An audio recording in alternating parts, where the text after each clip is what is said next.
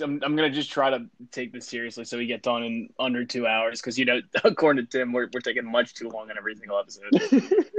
Um, yeah. All right, guys. Week 2 is in the books. The Don Juans are back with a little spicy take Tuesday. I'm your host Mike, and I'm joined by John Yep. and Tim. I must say, Mike, I like how you always introduce me before Tim. Well, we're going in order of necessity, so you kind of do make sense ahead of Tim. Thank you. Uh,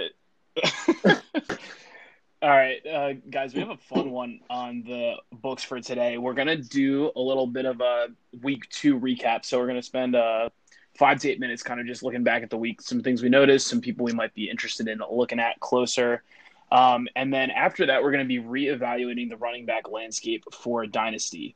As a reminder, we're doing 0.5 PPR. We evaluate from a 2 QB perspective for our leagues, but again, that's not really going to factor in. The only thing that matters for our rankings is the fact that we are looking at 0.5 PPR, which is giving bumps to running backs. So with that being said, we're going to try to get through kind of the RB1. So that's going to be 1 through 12. And I think we have a couple of honorable mentions depending on how we're doing on time. And I think there's going to be a couple of risers and shakers. I know that we had been talking about where we had people before the season started, and obviously 2 weeks in, we don't want to overreact, but this was the week of Sunday, Bloody Sunday in the NFL with just an absolute boatload of injuries. So I think it's definitely worth looking at a little bit closer and then seeing how our evaluations are changing kind of just based on the information we have now. So with that being said, I'm going to actually hand it to you, Tim. Is there anything in particular that you were looking at this week, recapping any of the games, players that you might be interested in looking at as buys and or just interesting general thing? One interesting thing that I wanted to talk about was I stumbled on a post on Reddit and someone had brought up that Robbie Anderson had a pretty good couple of games to start the year. And that got me thinking what other players have left Adam Gase's system and, they're now fantasy relevant. And it looks Most like of them. Tannehill had a resurgence, Kenyon Drake, and Robbie Anderson. I'm sure Devontae there's Parker. more. Devontae Parker. Parker.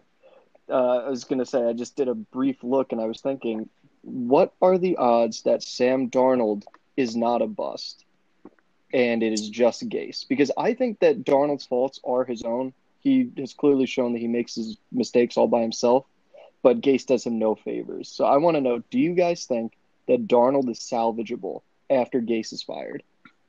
John, I'll let you go first. Yeah, I think so.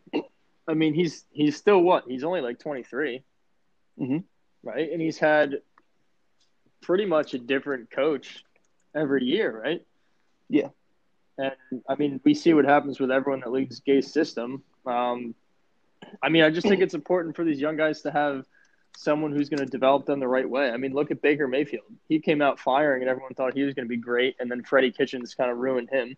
So I think even because I think Baker's more talented than Darnold, but just look at what a bad head coach can do. So I think he's going to be fine if Gase leaves. Fair point.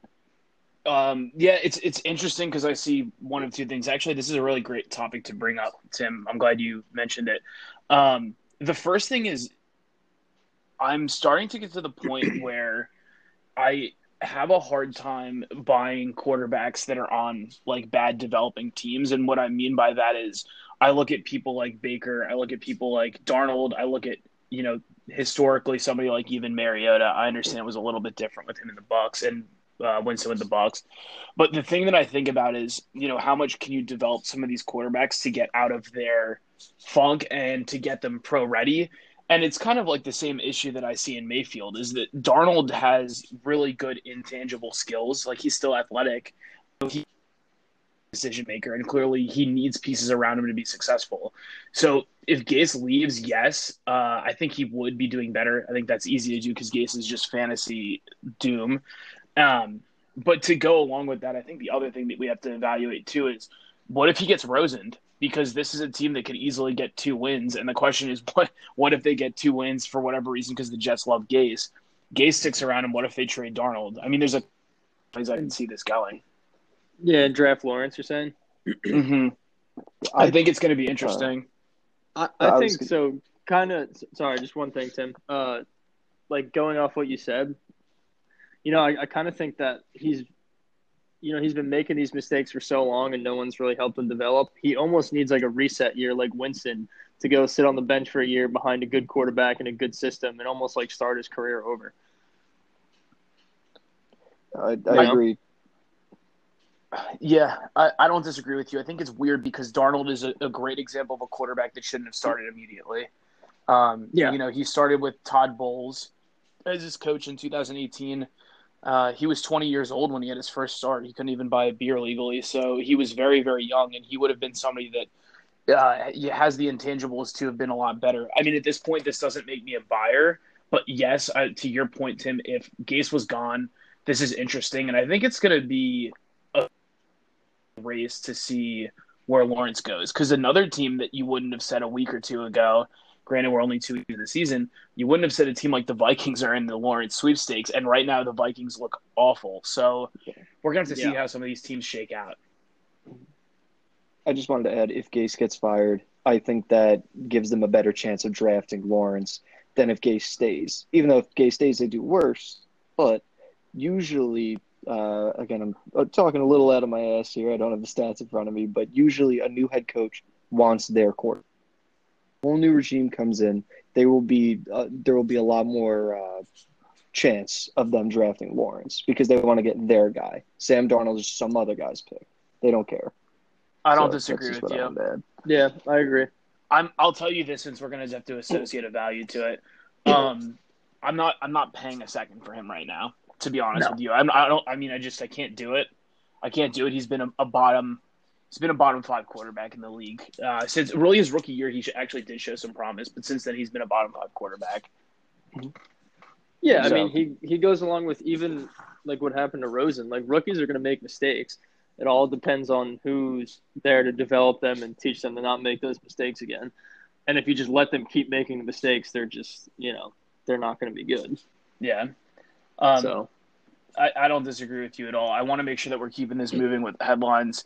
I guess my interesting thing for the week that I wanted to talk on, this is, I guess, only as relevant as, where your team is in terms of how deep your league is. But I think one thing I want to hit on with all the injuries that happened this week is I think a lot of the listeners are going to be thinking about whether or not they should be burning waiver priority claims on some of these running backs, potentially keeping them, potentially flipping them. Who's the guy to own? I have to say, to me, there's a lot of fool's gold this week. If you have rotating waivers, like in other words, if you put a claim in and then you go to the back of the line, if you use your claim, this is not a week. Personally, I haven't decided yet for our league, so I'm not going to just give away my strategy here, but I think it's very likely that people are going to burn waiver picks on people that are going to be not useful in 2 weeks. One of the few exceptions to this, honestly, I will say I'm avoiding the Giants situation because they just got Freeman. They have Dion Lewis, and Saquon Barkley couldn't run behind that line. And he's, it's a completely different ball game relative to everybody else. But, the only guy that I'm looking at, and I think he might have some interesting appeal, is Jerick McKinnon. And the only reason I'm saying this is because I think even when the other guys get healthy, he's still going to have his PPR role as the receiving back, which gives him a good moderate flex appeal. Whereas I think the Giants guy, you're going to have a guy that you don't ever feel great about starting. And I think in the case of Mike Davis is probably going to be a good fill-in. And I'm not saying it's not valuable to have him for 4 weeks. Maybe he does really well. Maybe you can trade him to somebody. But I think, when McCaffrey comes back, he's going to be ghosted. He's not going to see the field again. So you need to really think about where your team is and where you want to burn a spot if you want to burn it in week 2. I anticipate with the season we're going to have a lot of injuries, and I think there's going to be a lot of guys going out, and you're going to have to start thinking about when you want to burn that claim. So that was just my interesting thing for the week. What are your guys' thoughts around that? Well, it's weird because it's almost like I was texting both of you guys about that about 10 minutes ago. But I agree with you, and the only reason, like I was saying before, the only reason I would get a guy like Mike Davis would be to immediately try and flip him to the guy who has McCaffrey.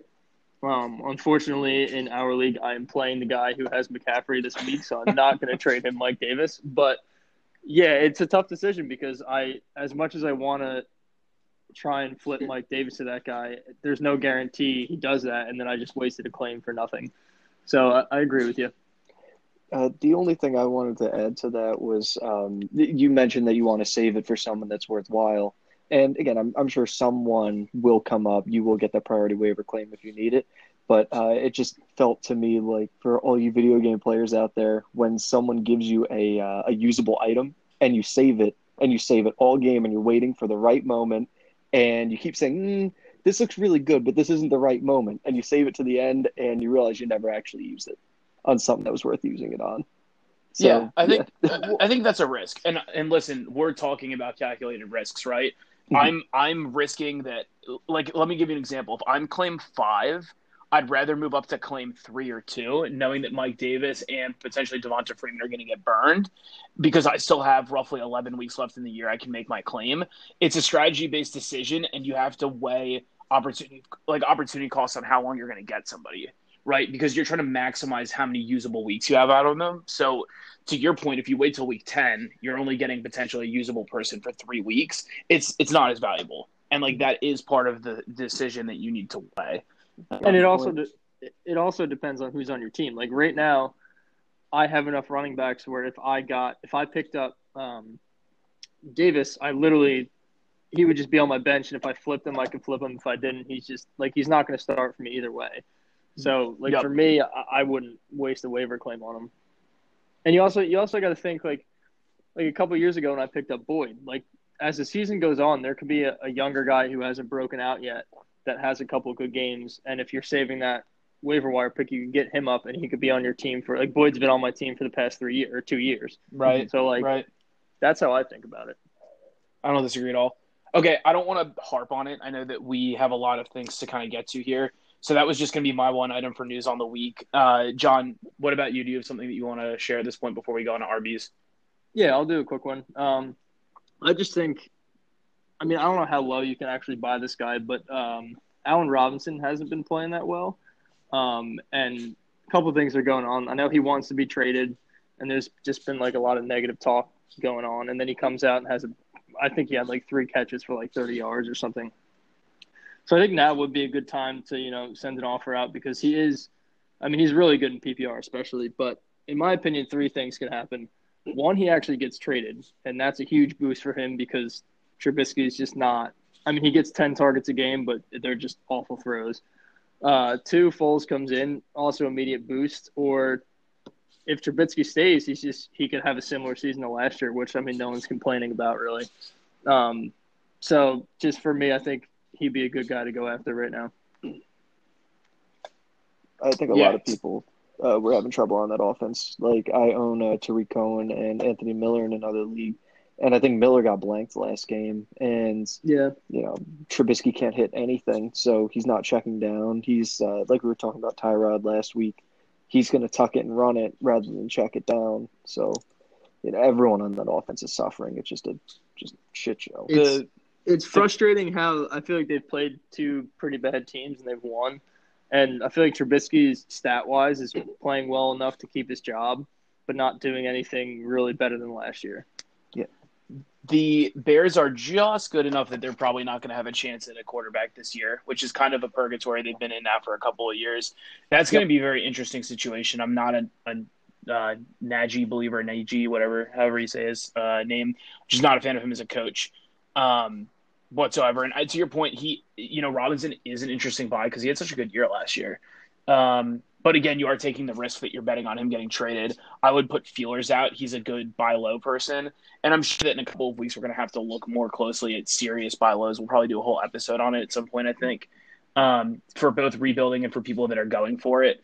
But with that being said, I want to make sure we have enough time here to go into the RBs. Let's get into that. All right, you guys go with that. So here's how I'm thinking we're going to approach this for listeners. We all have our list of kind of 12 to 14, 15 running backs. I'm going to share my list in my tiers, and then we're going to go around the horn to see where you guys have these guys slotted in relative to me, and we'll just kind of discuss them as necessary based on what we're seeing that we think makes them move. Does that go with you guys? Yep, that works. Cool. All right, so what this ultimately ended up becoming for me as I did it was 4 tiers, I noticed. I think tiers is just a very useful way of trying to understand where I want a player and where there's a break and I'm willing to bounce to another position, I would say the best time to utilize tier references is in startup drafts when you're getting to the end of your tier. It's more important to think about whether or not you want to burn into the next tier of a player and where you want to kind of stand tight. So with that being said, I'll go ahead and I'll get into my tier one. And my tier one is only one player. It did used to be two players. And that is, regardless of the ankle injury, I'm still going to have McCaffrey here at one. His floor is so good, guys. He's still very young and he has his contract. So, regardless of what Bridgewater brings to the table here, if they move away from Bridgewater, I mean, I still am not scared of McCaffrey, and I think he's going to still come back and be very good, and he's very safe. He has like a very strong floor. There's not a lot of holes in his game that I'm seeing right now, aside from the fact that Bridgewater is his quarterback isn't the greatest thing. Then again, he put up a historic year last year with Kyle Allen as his quarterback, so that shouldn't matter. John, where do you have McCaffrey? I mean, I have him at 1, too, for all the same reasons. I don't really think there's much argument here unless Tim has some erotic list that he hasn't shared yet. But, yeah, I agree. Same here. It's self-explanatory. Christian McCaffrey's here. Great talent, home run threat, receiving ability, everything. He's, the perfect running back in the modern NFL. Yeah, he should be arguably the person we spend the least time on because it's the most obvious guy. But because I did bring up tiers, did you guys break into tiers or did you just have your list? Because I wanted to talk about if anybody else is touching this tier for you guys or mentally if you think somebody would be. I mean, I just have my list. But for the whole tiers thing, I mean, the next couple of guys are close, but I don't think anyone's in his tier, really. He's in a tier of his own. Okay, I agree. And Tim, you said you had him at 1 as well. Yeah, and also for the tiers. I roughly have tiers as just kind of an idea. So McCaffrey, guys, is my number 1. And he's, like I said, my only person in tier 1. So I'm going to be looking at tier 2 next. And my number 2 running back is Elliott. And this is a little bit of a change, moving Elliott up into 2. And I want to say, even though Elliott's my number 2, like I don't feel good about it. And I know that's a weird thing to say, but I think Elliott just has so much tread on his tires, and he's on a team that, now they can throw a lot. It's a great team around him. I don't know why. There's something about him that, like, I'm not going out and I'm not paying 4 firsts for him, if that makes sense. If I was in a startup, I value him as the second best. He's only 25 still. But I will say, like, Elliott is my 2. I don't feel great about it, but that's where I have him. Okay. Sorry, John. You're the Cowboys fan. Yeah, I was gonna say, Mike, I'm very happy you said that. But is the only reason you have him above Barkley because of the ACL? So yeah, I'll get into Barkley in a second, but Barkley's my number 3. Here's the thing with Barkley. I actually was looking online just because people were talking about how devastating the injury is. There's a couple things with Barkley that I think we need to start seriously reevaluating. The first thing is when a rookie running back is drafted, you usually are getting their most productive years. And what I mean by that is ages 21 to 24, 25, you're getting the most value. They have the highest ceiling. They have the least tread on their tires. They're the most appealing to people in the community, right? And for Barkley, if you're buying now, you've actually missed out, 20% of his career production if you're buying him at this point. More so than that, he's missed out on probably 15% of his career production because he had a major injury just now. He had an injury last year that hobbled him. So we've seen one really good year. We've seen 1 year where he was good towards the end, but he had an injury that was bothering him all year. And there's no guarantee he comes back next year and he starts off explosively. I have no doubt he can get back to that point. But I'm just not, he's so expensive. He's so expensive for what you're paying for. People are still going to want 3 firsts and another good piece to get him right now. And you might not be seeing like really peak Barkley again for a year and a quarter. Maybe more. It's just a really expensive price for him. I had to drop him to 3. Yeah, no, I agree with that. Because I mean, injuries are starting to become the thing for him, and that's probably just because, I mean, did you see him week one? I think until the fourth quarter, he had like -6 yards. Hmm. Like teams are just queuing up on him, and he couldn't go anywhere. Yeah, So and it's not even an overreaction because honestly, the team around him is putrid. yeah, To be honest with you, that line. Granted, the line can get better, but here's the thing, right? He was in his third year, so third to fourth year is when running backs start to get extended. And if you're the Giants, I don't doubt they'll extend him because they burned it such a high pick. But I would say that now there's a little bit of a question mark for them on how much they want to spend. Do you want to give him McCaffrey money, $17 million a year? I mean, that team has a lot of holes to fill in. yeah, There's just a lot of question marks around Barkley right now, and his value. It's not even just the ACL, and it's just all of these things culminating. But his value has to just take a significant hit. Tim, what are your thoughts on Elliott at 2 and Barkley at 3? I know you're going to get into where you have Barkley. I think you have him even lower. So I have Barkley at 2. Just the up until this point, the consensus pick as the number 2, at least for most dynasty players. The complete running back package. The one thing I love about him, I was watching some video on his game tape, and the guy called him a problem solver. He was a good problem solver, and it made so much sense. He made the exact right cut, hurdle, spin, juke, anything. He would make the right move for the situation.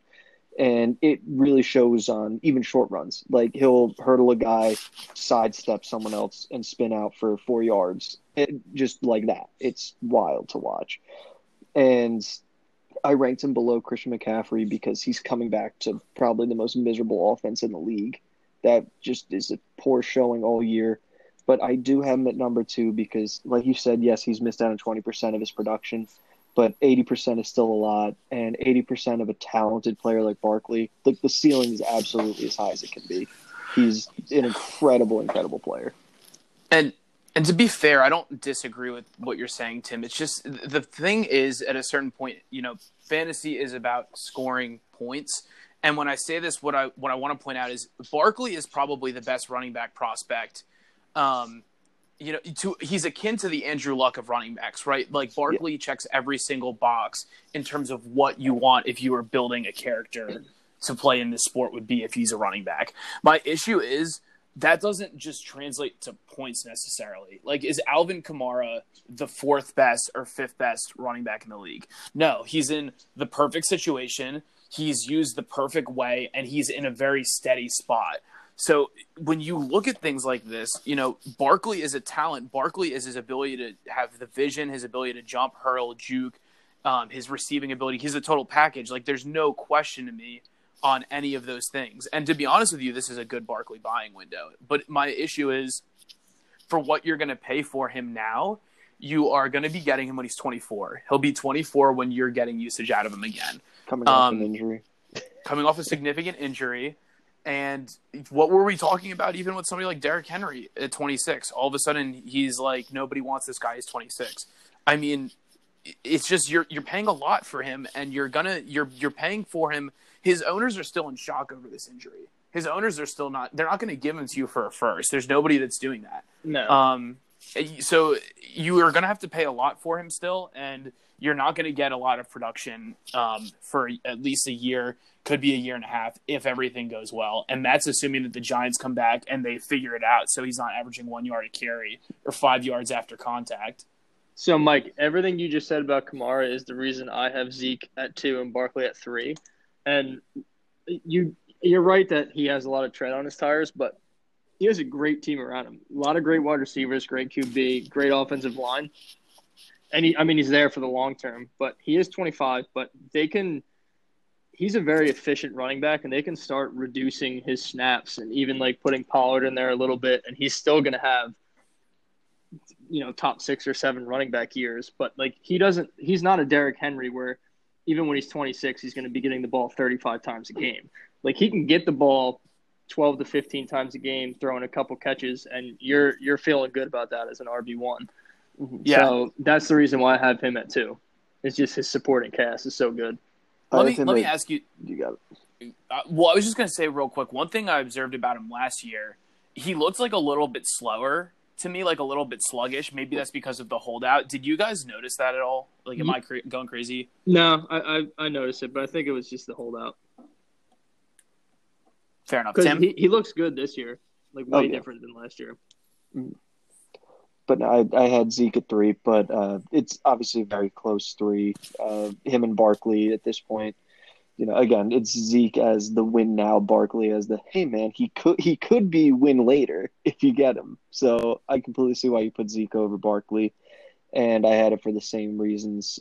Zeke at 3 is just the long-term deal, great offensive line, and the team around him. It's just a perfect situation.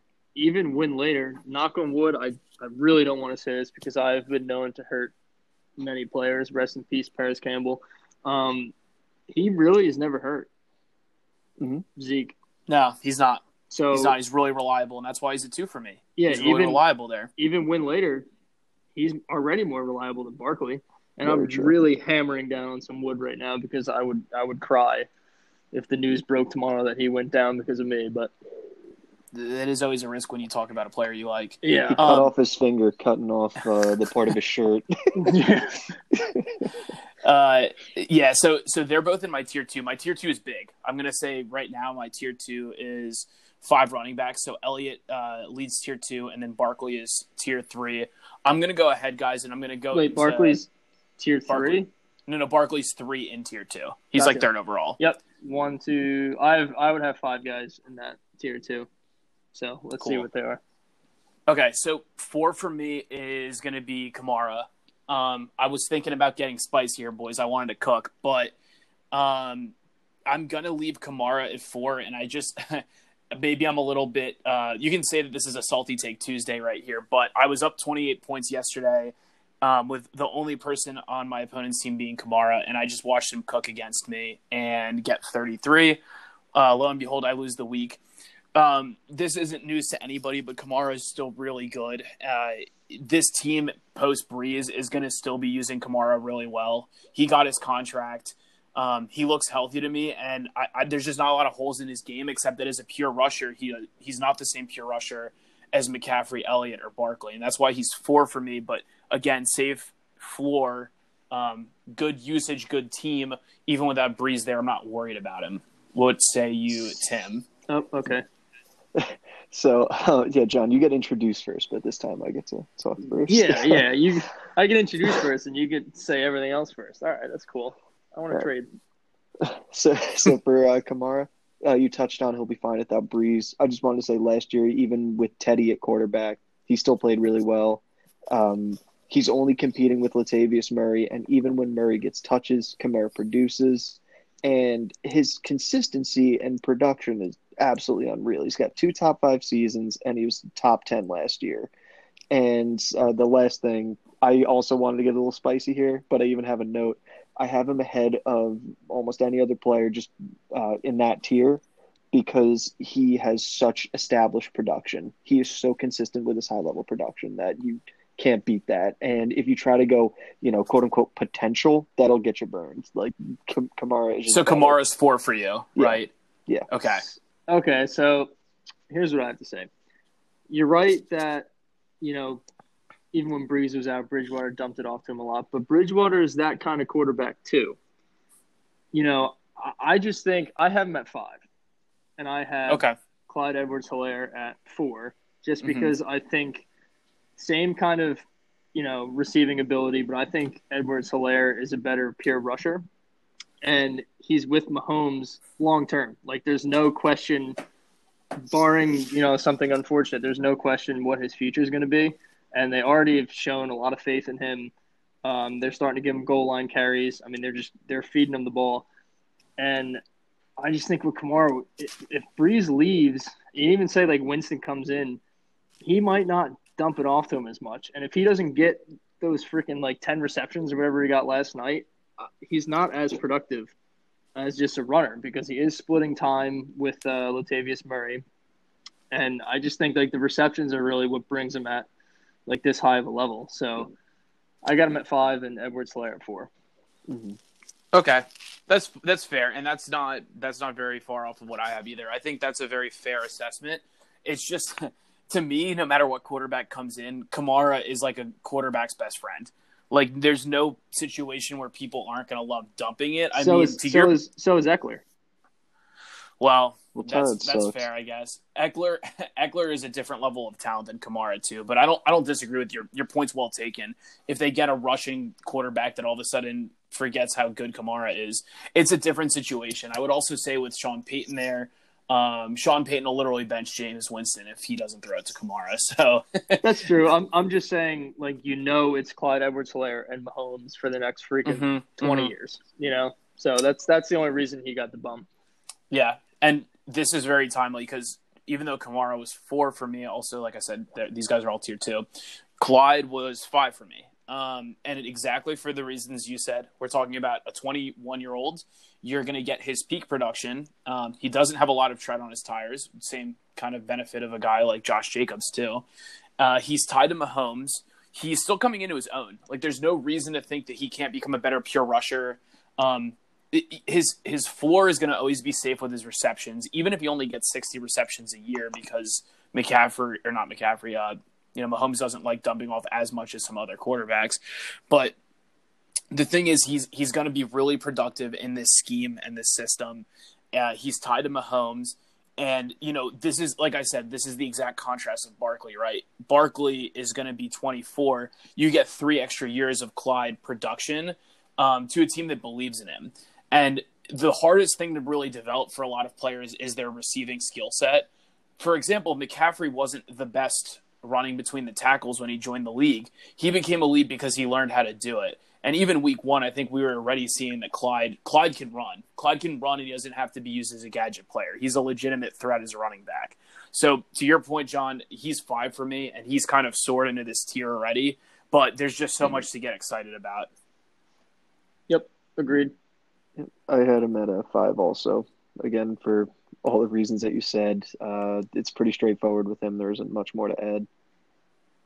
I'd put him ahead of Taylor, though. I just wanted to add, I put him ahead of Jonathan Taylor. Even though it seems like they're both put in offenses perfectly made for them, I put in Clyde in this spot because of just the level that Kansas City's offense is on. I agree. And there's like a happy medium of I have seen enough production, and to be fair, like 2 weeks isn't enough to say that with some of these players, right? There is something to be said for I've seen this guy do it for a year, or I've seen this guy do it for 2 years. And when I'm building my franchise, like I can't whiff on my first 2 picks. I can't draft someone like Jordan Howard, who isn't a complete package. Yeah, I can't build my team around somebody that I don't know for sure is that guy. And for that reason, Clyde is 5 for me, below some of these other guys. But he's a very good marriage of skill set, opportunity, and age. So to that point, I don't have too much else to say on him. I think it is crazy to think how quickly he's gotten here, guys. Before the season, even when he was drafted, I mean, he would have been maybe RB12. And I'm not saying that the 2 games put him here. I think it's a lot of things that hit right. I think Damian Williams opting out, this team doubling down on him, really helped. And I think the fact that people see that he's just going to be the guy this year is just, when you don't have to wait a year to push out the incumbent, it makes a significant difference in a player value. And it's part of the reason that when we get to Taylor, it's part of the reason Taylor's climbed as much as he has too. With that being said, guys, I'm going to go into my 6th player unless you have any other thoughts around Clyde you want to share. Nope, I think we should move on. Yep. Okay. So number 6 for me, and it's my final player in tier 2, is Dalvin Cook. And I think this one is, again, kind of a no-brainer. Dalvin, he got his contract, which was one of the things I was worried about. This is a team that is still committed to him. I did see a funny joke today that said, what do you call the Jets with Dalvin Cook on their team? And it was the Vikings. So, this is a team that looks kind of like all of a sudden a dumpster fire. And Dalvin Cook, the one real knock against him, aside from the fact that there's some moving pieces when you look at his quarterback and some of the young pieces like Jefferson on the team, is the fact that he's had an injury history, and it's fairly extensive. And if he had a major injury, if he was the one that tore his ACL yesterday and it wasn't Barkley, Dalvin Cook is not at number 6. He's not at number 10. He's not he might be at 12 or 14, like if he tore his ACL, because he just has too many risks associated with his current injury. I agree. And if we could please stop talking about him getting hurt, that would make me feel better. But yeah, like you said, I mean the Vikings they're trash, but he's still getting the ball. Like he still has 3 touchdowns in 2 games, and has anyone else even scored on that team? Well, I guess Adam Thielen, but like the Vikings look bad, but he's still putting up decent fantasy numbers. So I have him here too. So this is going to be where I wildly differ from you guys. I have Cook at 10 because of those injuries. Because he is so injury prone. In the last, going back last year, he had 14 games. Year before that, he played 11. And then he started with 4 games in the season. He has one 1,000-yard season to his name. It was a great season. Don't get me wrong. He had 13 total touchdowns, 500 yards receiving, and 1,000 yards rushing. But I don't trust the injuries. There's a reason why Madison is probably one of the most popular handcuffs in the league. The dude's also talented and behind one of the most injury-prone backs in the league. Obviously, the Vikings trust him, and they paid him. But I have him at 10 because I don't trust the injury history. Okay, so where do we at? 5? We're at 5? We're at 6. 6? Who do you got at 6, Timmy? I have Jonathan Taylor. That's very high. Interesting. You have Taylor higher than me. Yeah. Can I hear why? Okay, so like I was saying with Clyde, it's on an offense that's just seemingly built for him. They have the big mauling O-line and a coach that is willing to use him in that way. Great talent. He has the draft stock, his second-round pick. He's already producing, and there's no backfield competition. In Achilles tear that Marlon Mack had, that can be not a career ender, but it really affects your burst, especially as a scat back or an elusive back like Marlon Mack is. So not much backfield competition. And I think that Taylor is substantially talented enough to take the starting spot and never look back. This will be his offense from now until whenever he decides to leave the team or they trade him away. I like Taylor, and Taylor is pretty high for me too. My problem that I think you're not weighting is 2 things. 1, there's too many unknowns if Rivers leaves town. 2, the second quarterback that gets there is not going to dump the ball 6 times a game to Taylor, or at least it's just much less likely. So my issue is I'm looking at situations and to your point, everything around him looks solid, but until we know what that quarterback's going to look like, I do have other guys that I have ahead of him because I just think they're more stable situations. Mike, that's exactly what I got. I have him just outside my top 10, flirting with 11. And just because all of a sudden he had the 6-reception game and everyone's like, oh, he can catch, blah, blah, but that's just Rivers. That's just Rivers dumping it off to his running back no matter who's there. So I can easily see him not becoming I guess kind of Jordan Howard, because Jordan Howard had a couple good rushing years, but I can easily see him becoming very irrelevant in the passing game when a new quarterback comes, and especially they have Nyheim Hines too, so it's not like they're just not going to stop using him. Right. So I have him at number 11. And to your point, John, so this is the last player in my tier 2 was Dalvin Cook, so Taylor's not in tier 2. I'm actually surprised, Tim, that you have Taylor over Josh Jacobs. Because Josh Jacobs is also young. He's proving that he can catch too. And he has a more stable situation. That regime isn't about to get completely flipped over. I'm very surprised. We've already seen a year of Jacobs too. I'm very surprised you have him ahead of him. When we get to Jacobs in a second here, I'm sure I'll hear why. Can I just say, I wanted to put Jacobs in front of him, but, part of me was like, hey, we got this one viewer who loves it when I talk about my guys. So, I'll bump up it back one spot. that one's for the viewer back home. You know who you are. You'll listen tomorrow. Okay. Moving on into tier 3, guys. The first guy for me in tier 3 is Josh Jacobs. Maybe it feels like a no-brainer to me. He's kind of left a little bit of guys that have more proven talent here. But it has to be Jacobs for me because the team is going to use him a lot. He looks really good. And this is, to Tim's point about a team being built around a guy, this is a team that clearly wants to build around a rushing offense. And Gruden is very old school. So I think he likes the idea of using Jacobs as this catch-all running back, and he can catch. Like we saw it week 1, he had I think 4 receptions for 40-ish yards. So his floor is very safe on this team, and they're committed to him. And a little bit of we didn't hit it on the news portion, but Las Vegas looks better than we thought they were going to. They absolutely whooped the Saints last night. I think they beat them in every facet of the game, to be honest with you. So Vegas is a good team. So Jacobs is right outside of that tier 2. He's in tier 3 for me, and he's 7. I have him there too. And this kind of goes back to so we know he can run. And he did, he improved his pass catching ability a little bit on the offseason. And goes back to last episode when Tim was talking about Chris Carson, how he's now not just like catching screen passes. They're manufacturing touches for him, and he's running routes. And that's kind of what Jacobs is doing now. The only knock I have on him is he's very tough, and seems like he gets hurt a little bit, and he always tries to play through it, which kind of reminds me of the one and only James Conner. not that he's to that level yet, because he's still a little younger and stuff, but like he's still young where it doesn't matter as much now, but that's that'll hurt you when you get a little older. But I do have him here, same rank as you, so.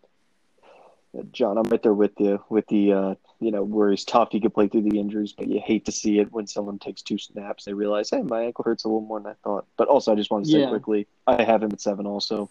But, yeah, John, I completely see where you're coming from. There was a game last year, or there was a week last year where I benched him. He ended up playing and having a good game, but he was questionable all week with, I think he fractured his shoulder and he still played. But I'm like, yeah, I'm not playing him if he has a fractured shoulder. And it was even last night. I mean, he limped after every play. He was limping back in the huddle. And you see him, give the thumbs up. He's like, I'm good to go. And it's like, dude, the game's pretty much over. Just take the rest of the game off. And he sealed it for him last night, ironically enough. He just ran it right down the Saints' throat. And he looked good on those last 2 drives. The Saints could not stop him. He did, but then you hate to see him limping back to the sidelines. I don't disagree. But I like him here. So. And I like him for all the same reasons you said. So yeah, not much more to go. Yeah, and to be mindful of time, fair enough. Okay, so still in tier 3, my number 8 is Miles Sanders. I had to think about this one a little bit, and to be honest with you, there is some trouble in River City in Philly right now. I don't know what is going on aside from just the injuries, but the whole drafting a quarterback in the 2nd round by the Eagles to use as like a gadget player, like their version of Taysom Hill. There's just some weird things going on. And Sanders clearly has the skill set to be, in my opinion, an elite back. He was still learning the running back portion of being a running back. Like when do you take the A gap? When do you take the B gap? Vision, decision making, understanding when 1 yard is necessary and not trying to get 5 at the loss of losing yards. So he's still learning the position in some ways. But to me, you saw his ceiling when he was receiving last year. Maybe that was partially a factor of how few wide receivers they had. But even in his first week back, Sanders looked good this week, to be honest with you. And to me, he's well-rounded, and he is still tied to Wentz. I don't know what's going to be happening in a couple of years with Wentz. You hope that they keep him around. I don't think Wentz is a problem at all. But there is enough questions that he's 8 for me, but I do still like him a lot. Yeah, I agree, and he looked really good his first week back. I don't have him here, though. I have him at 10. But I agree with everything you said. It works nicely because I have him at 9. I was going to put him at 8, but I don't know what it was. Just something about the other player had at 8. I didn't think I should put him over. But Sanders, he was top 14 in points per reception last year while sharing a backfield for, a third of the year. And he missed a game or two. Yeah, and I have a note here saying not everyone is Zeke in the rookie season. Just because you didn't rush for 1,600 yards and have 15 touchdowns doesn't mean that you can't be a stud in the future. And I love how they get him the ball in space. They throw, they hit him, or they get him outside. He can run up the middle. He can do it all, and he has the size to do it all. He's 5'11", 212. So I really like his talent, and the only question mark I have here is he producing because he's talented or because there's no other weapons? I think he's producing because he's talented. He was still, I'm pretty sure, a second-round pick, so it's a team that's committed to him. He played behind Barkley, too. I think he might have gone earlier if Barkley wasn't so heavily featured at Penn State, to be honest with you. And to be honest with you, when you're talking about running backs, it's a marriage of opportunity and talent. Like we were saying this before, he is basically the only game in town, and if they didn't like him, they would have brought in more serious competition than Boston Scott. And at the same time, I don't see this regime flipping. Like, winning a Super Bowl gives you a massive cushion. So I don't think Doug's going anywhere, and he's Doug's guy. So there's enough safety here that I'm comfortable with him at 8, and I think he's legit. But I get your point. Yeah, the only reason I have him at 10, because I agree with everything you said. I mean, he's going to get the volume. But the only thing that bumped him down for me was just how bad Philly's looked. And if you don't have any receiver, I mean, I know their tight ends are looking really good, but if you don't have any receivers, it's pretty easy to just queue up on the running back and start stacking the boxes and stuff. So that's the only reason I haven't bumped down to 10. Yeah, 10 or like 8 to 10. That's not exactly the biggest jump in the world. No, so. it's not exactly. It's not. And to be honest with you, as I look at this more, I'm just like, this tier 3 is a little bit of a mess in the sense that this is dealer's choice. So 8, 9, 10, they're all very close. So I don't think any of us have super high variance. I'm going to go ahead and move into 9 if it's all right with you guys. I didn't say who I had at 8. Please. I don't think Tim didn't need it, right? I think we're going to get to him later. So no, it's okay. Go ahead. I have Aaron Jones. Chubb. Oh, sorry. No, I was just saying who I had. Oh, no, I was just saying I had Chubb, and then I was going to talk about it when we got there. But you go Aaron Jones. Okay. Yeah, I have Aaron Jones. He's a little older. Well, first of all, I feel like he's always undervalued, and then every year he's putting up these freaking 45-point games. It just happened to be against me this week, which was very lovely. But, Rodgers loves him. He can catch. He can run. He's a little bit older, but he doesn't have a lot of tread on his tires. I feel like he broke out a little late. And I know we were talking about it before. I do think they re-sign him. And even if he just becomes, maybe they cut his carries in half and he's just a receiving back, he can still do a lot with that. So that's why I got him at 8. I was actually tempted to put him on the list. I was going to put him maybe 11 or 12. I had him in honorable mentions just for the reasons you said. He's supremely talented. The only thing that was holding him back was the fact that he isn't signed, and that's just so up in the air that anything could happen. Like, he could be Melvin Gordon next year. We don't know. Yeah, no, I agree there's some risk to it, but he's always going to have to deal with the fact that he was a 4th-round pick. There's something about the way that dynasty players play. This is the same issue Chris Carson has, for what it's worth. People have this bias against running backs that they're better than people thought they were when they got scouted. And Aaron Jones is a total victim of this. He was a 4th-round pick, and people keep assuming that he's going to split and he's not good enough. He can play, and he's put up a lot of really strong games. Aaron Jones is 10 for me, John, so 8 versus 10, like, we're very close on him. The only reason he's lower is the potential re-signing, and then also the age is a slight ding for me. Yeah, I mean, I like the age, or I don't like the age, but he hasn't really, he doesn't get too many carries. They don't overwork him. I don't know. He's always undervalued like Carson, and he continues to put up these freaking 45-point games, and you just can't ignore that. He's going to be that running back that's always more valuable to you than whoever wants him from you, because they're always going to use the 4th-round BS argument, and they're always going to say, oh, he might not resign, or he's 26, 27. I agree with you. He's the kind of guy that I actually was talking to a couple of league mates about potentially targeting. This week I couldn't get anything done, not in our league, in one of my other leagues, because I think once a guy has a 45 burger, it's hard to trade for him. So yeah, I agree. Okay, so to that point, my number 9 is Jonathan Taylor. I think we already hit on Jonathan Taylor, so I don't want to talk about him too long.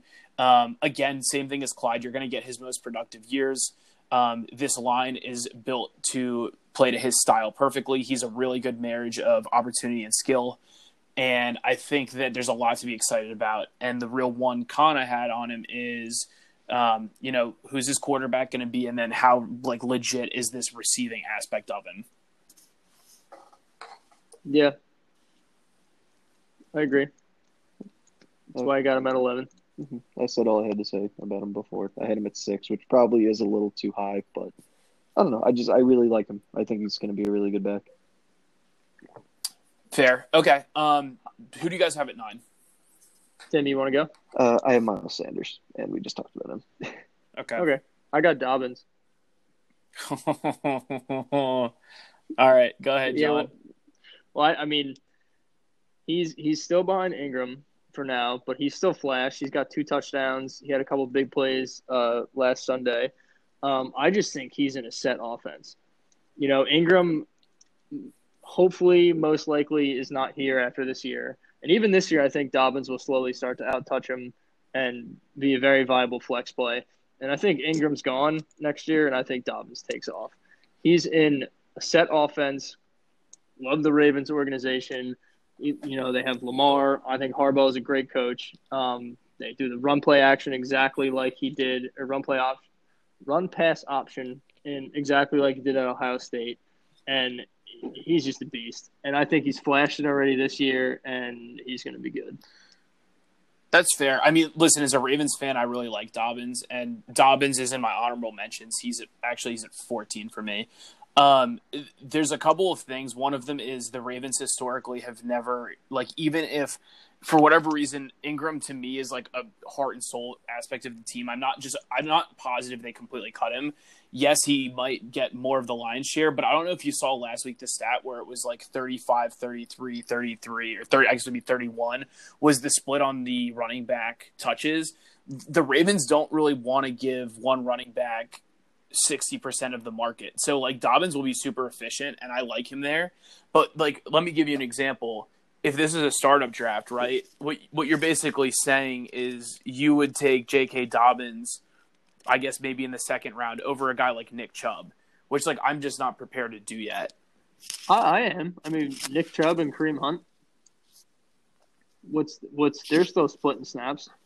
Yeah, but Nick doing a lot with those snaps. Nick Chubb is already he's already a freak, and he can do he's going to have a larger market share regardless of just his receptions.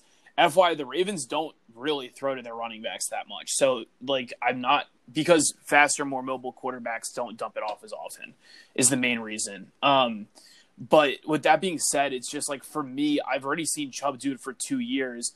I can't whiff on this pick. Like, I can't take the risk that Dobbins doesn't break free on Ingram for a year or two. I love Dobbins. I'm just saying, like, my strategy here in tier 3, like, I don't have Swift in this tier yet either, to be fair.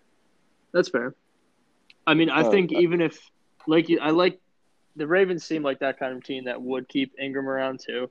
But I think it would become then Dobbins and Ingram like it was Ingram and Gus Edwards. Like, I think Gus Edwards and Justice Hill are the two that go. And even if he's, maybe 60-40 with Ingram, I'm still all right with that just because how efficient they are. And they've thrown to him a couple times, and they've come out and said that they want to use him as a receiving back too. So, yeah, and like I said, I like Dobbins a lot. It's just like I can't put Swift that high either. I just need. Well, that's because Dobbins is better than Swift. No, well, I clearly have Swift ahead of Dobbins, but my point is more my bias for either of those players is not going to make me put him at 9. Okay, I'm more of a risky guy, bro. Right? No, I know you're not playing craps here, kid. This part is of the fantasy game. Football. You can put it all in red if you want, but I mean, I'm just stating facts here. Okay, we don't have to go down this rabbit hole, but so 9 for you. I had him at 13. Just wanted to say Dobbins. Yeah. Okay, that's fair. Yeah, so Tim and I are at least seeing a little bit more similarly on this. So, but I'm not that far off. But so you would take Dobbins over Taylor at this point too. That's actually kind of surprising as well. Yeah, I mean we're talking dynasty, so. But I have a note. I have a note that says it's true. It's when you rank rookies too highly before they kind of have their breakout. That's how you end up with a bust. Like that's how you get burned in a draft. But I mean, I've watched him the past couple of games, and even though he hasn't gotten that many touches, he looks good. He looks like he fits right in on that offense. He has good bursts. Admittedly, every running back has looked really good on that offense. Like even Dobbins had 14 fantasy points week 1, and those 2 touchdowns were like from a couple of yards out. Like I think that Gus or Ingram would have gotten him. Not to say that it matters because it's revisionist history. Like Dobbins got them, but my point being, like, I think anybody in that scheme would have done it. And to your point, like, that's what you like about them, right? Like, you like the scheme. But also, like, look what Gus Edwards did, and he's a nobody running back. Now imagine putting an elite running back in his spot. But my point is that there's only so many touches to go around in this offense. Like, for Dobbins, Gus Edwards had almost 800 yards a couple years ago with limited touches. So imagine that being a good running back. But Dobbins isn't going to average 6 yards a carry is my point. Like, let's say Dobbins averages 5 yards a carry. What if he only has 200 touches a year, 205 touches a year? Like, it doesn't give him the potential to be Elliott or McCaffrey. I think that's just my only gripe. Okay, I mean, that's fair, but I mean, I got him at 9, so it's not like I'm putting him at 1. Yeah, I know. But I guess that's why I like Taylor better, too. I think Taylor is just going to be able to get more touches, and I think Taylor's value is going to balloon more quickly because he doesn't have to worry about the guy in front of him. Like, that's why I would have Taylor at 9 versus, like, I have Dobbins at 14. That's fair. I kind of rank the organization they're in. I really like the Ravens and the Colts, Rivers, and you don't know what the QB is going to be, and it's just – so that's kind of how I rank that. And that's fair. And believe me, I enjoy hearing about how the Ravens are a good organization. I'm not going to hate on you for that. But with that being said, are you guys cool if we go to 10 here? I think we should shoot to get through probably 10 and then maybe an honorable mention of like 11, which would be the last person in my tier, just for the sake of time. Is that all right? Yeah, let's do that. Okay. So 10 for me is Aaron Jones. I don't have too much else to say on him. I think I actually hit on most of like my Aaron Jones stuff where he's underrated, good team. Think it's likely he resigns. We've seen what he can do. Do you guys have thoughts on Aaron Jones, or do you guys want to say you're number 10? I already said I like Aaron Jones, so Tim can go. I like Aaron Jones too. Like I said, I had him in my honorable mentions as well. I could see him definitely being in the mix for that, and I have Cook at 10. Right. All right. So that. Yep. I have kind of Sanders and Montgomery tied here. You're the one with this. If Montgomery wasn't on your team, would you have Montgomery? You take in a startup. You take Montgomery over Chubb. Can you say it to me with a straight face? Yeah. Why? I'm looking right at you through the screen. Yeah. Why? Why would you take Montgomery? So here's what I think. I mean, you got to have somebody that takes a little risk. You guys aren't taking any risk. I'll take a risk if it makes 12, sense. Boy. Yeah. So this is a cornerstone. Let me go here, Mike. So the way I see it, I've been watching this film. He looks really good. He looks like he had a decent rookie year. Everyone kind of crapping on him. But he looks a little quicker this year. He has great vision. He can catch. He can potentially be a 3-down bell count back. I think what's going to happen is, remember with Derrick Henry and the Titans weren't using him at all, and they had Deion Lewis in as the goal line back. They weren't using him. I think, like Mike's been saying, they run him out of the shotgun. He needs to be in I formation, all this stuff. I think they're going to figure out how to use him, and he's going to become a way better running back. So that's why I got him here. David Montgomery had 889 rushing yards as last year as a rookie. Granted, again, rookie year, I'm willing to say with the Bears, okay, 3.7 yards a carry. He had 185 receiving yards with 25 receptions. Nick Chubb had 1,500 rushing yards and 13 touchdowns? He had 8 rushing, and he had... I think you're going to have more of those boom or bust games with Chubb with Kareem Hunt there, and Kareem Hunt just signed long-term. Montgomery is the guy. No matter what, he's getting all the volume there. And the only reason I think they've kind of started him off a little slower this year is because he was hurt before the season started. He's the guy in Chicago. I don't know. Nick Chubb has 5 yards a carry, 5.1 yards per carry in his career. So I don't know, man. He's so much more efficient with his touches. And even though the Browns are a poodoo organization, the line is going to continue to get built out. I don't even know what's going on with the Bears. It's funny you have him at this high. I didn't even have, he wasn't going to be discussed by me tonight. He would have been discussed maybe in 2 pods. I don't think he would have been 20 for me. Yeah, someone's got to mix things up a little bit. I thought it was going to be Tim coming in. Yeah, go ahead, Tim. Just one thing Yeah, about we got Chubb, you. because no, we were shitting on Chubb 2 seconds ago, or well, one of us was. No, I But was anyway, shitting on Montgomery. yeah, I know, but one of us was shitting on Chubb. I'm not But shitting on Chubb half squat. I'm just saying You kind of are. his ceiling is cut in half with Hunt there. yes, but I'm saying that I believe that his talent exceeds the risk of sharing a backfield. Like he's that talented, and he had almost 1,500 rushing yards last year, and again 5 yards per carry. The guy is Yeah, but incredibly Hunt talented. was suspended for half the year. Well, this Now year I'm pretty Hunt's sure they're both top been in- 10. They're still both top 10 running backs right now. And Chubb's averaging 92 yards per. I mean, it's only 2 games, but he still is averaging 92 yards a game this year. He averaged 93 yards a game last year, and that's just rushing. That's not even receiving. All right, so I'll give my man an honorable mention at 11. All right. The fact I'm absolutely blown. Like if you didn't have David Montgomery on your team, you know what though? I am glad you have this take because it makes it much more interesting. But I've said everything. Yeah, well, no, even if he wasn't on my team, you guys know I liked him. Yeah. Like I didn't have him on my team before we traded. So I wish I had like Montgomery somewhere and I could trade you 1-for-1 for Chubb. Like I wish you had Chubb and I could get him from you for Monty. Yeah, well, I don't. So.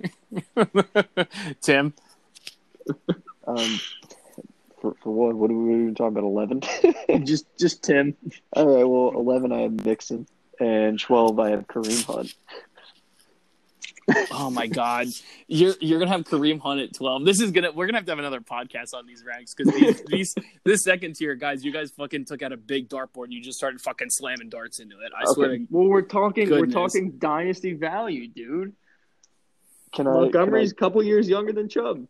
Kareem Hunt over J.K. Dobbins and DeAndre Swift is very bad. Can I defend that hurts me Hunt? A little bit? Can I yeah, defend sure. It?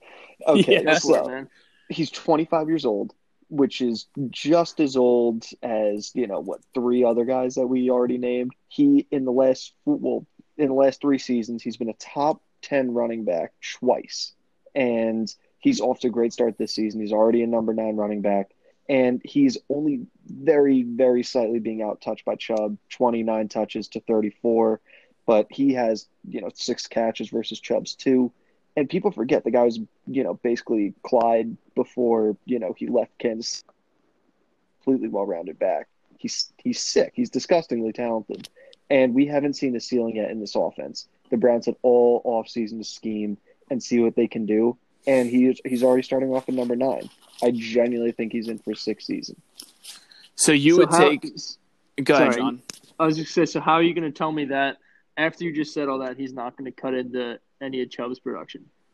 But what I'm saying was that they both will produce. It's like you said with Zeke. Zeke might not get a ton of touches, but he is so good that with those... Yeah, but Zeke's getting more work than both of them. You said 12 to 15 touches.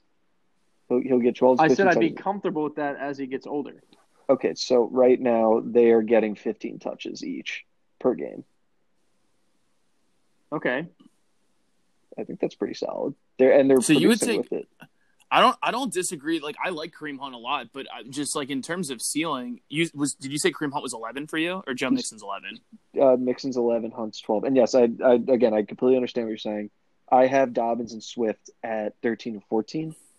It's just that again with Hunt, he's such a good talent that I think people forgot about that. And now that he's sharing the backfield, it's like almost, those 2 years in Kansas City didn't happen.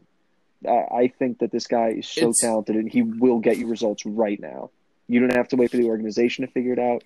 You don't have to wait for him to get snaps. He's earning them already and he's producing with them. My thing is he's kind of in the same situation weirdly as like Swift, where Swift is like going to be relevant because of his PPR floor. The only difference is I think Swift has a chance to usurp. Like Adrian Peterson's going away. Kerryon Johnson, if they liked him, they wouldn't have taken Swift. Like different skill set. Like I like the upside of somebody like Swift becoming a bell cow back more than I like what I think Hunt's going to be.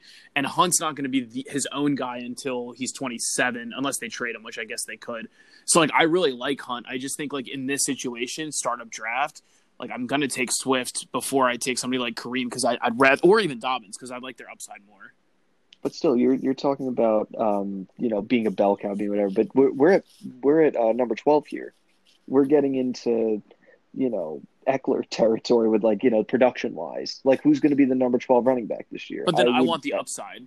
That's true. I want That's to fair. take the chance of. I want to take a chance at the guy that can become Dalvin Cook, which is a guy like DeAndre Swift. Kareem Hunt would have to wait 2 years to get that opportunity again. Is my thinking. Yeah, Yep, that's fair. I agree with that. I was just going based on the production now. I lean That's really fair. heavily on that because I know we talked about it last time, and I'm going to be really brief. But in our startup draft, I went way too far with going to the future. I'm like, oh man, I'm going to get this guy. He doesn't have too many snaps, and I think he's going to develop into something great. But then all of a sudden, I didn't have enough people that could produce for me right this second. And I think that he's young enough that he still can produce for a little while, and also he's talented enough that he can share the backfield and still produce. So you would trade? Well, like we haven't even talked about Derrick Henry tonight. So you would take Kareem Hunt straight up right now over Derrick Henry? I mean, again, that's the hard thing with the dynasty rankings is in dynasty you have someone like Hunt and everyone on this list. They're going to be at the very, very, very least your running back 2 for the next 4 or 5 years. But think about it. Half the people on this list, they're going to get outproduced by Chris Carson this year, probably. Yep. So that's that's where there's that disconnect. I do have a little note on Henry. I've been watching him this year. He looks a little worn down already. I could see it. In my opinion. I mean, last game, he had 32 carries for did he even break 100 yards? Yeah, 80 yards. So I've just been watching him, and he's 26, and he looks a little worn down. So, I mean, dynasty, I'm not going after him anymore, But maybe I'll toss out one honorable mention, and then we'll kind of wrap things up. I think a guy who's going to be cracking the top 12 pretty soon is, you guessed it, Antonio Gibson. Oh, my God. That's all right, guys. It's been really fun, and I've enjoyed Spicy Take Tuesday, as I anticipated I would. There's certainly enough debate here about our ranks that I think we could do another one of these, maybe for the other guys, either next week or later on. With that being said, so just to recap, because I think we got a little fuzzy at 7 through 12. So my 7 was Jacobs, my 8 was Miles Sanders, my 9 was Jonathan Taylor, my 10 was Aaron Jones, my 11 was Nick Chubb, and for tier 4, which I'll just say my first guy, and it was Joe Mixon. Can you guys just say your 7 through 12? Yeah, my 7 was Jacobs, and then Aaron Jones, Dobbins. I kind of had Monty and Sanders at 10, and then 11 was Taylor. I had Jacobs at 7, then Chubb, Sanders, Cook, and Mixon. Okay. All right. We'll probably either hit this again next week, or we'll, like I said, be doing another one. Boys, have a good night. Yep, you too. Peace. Night.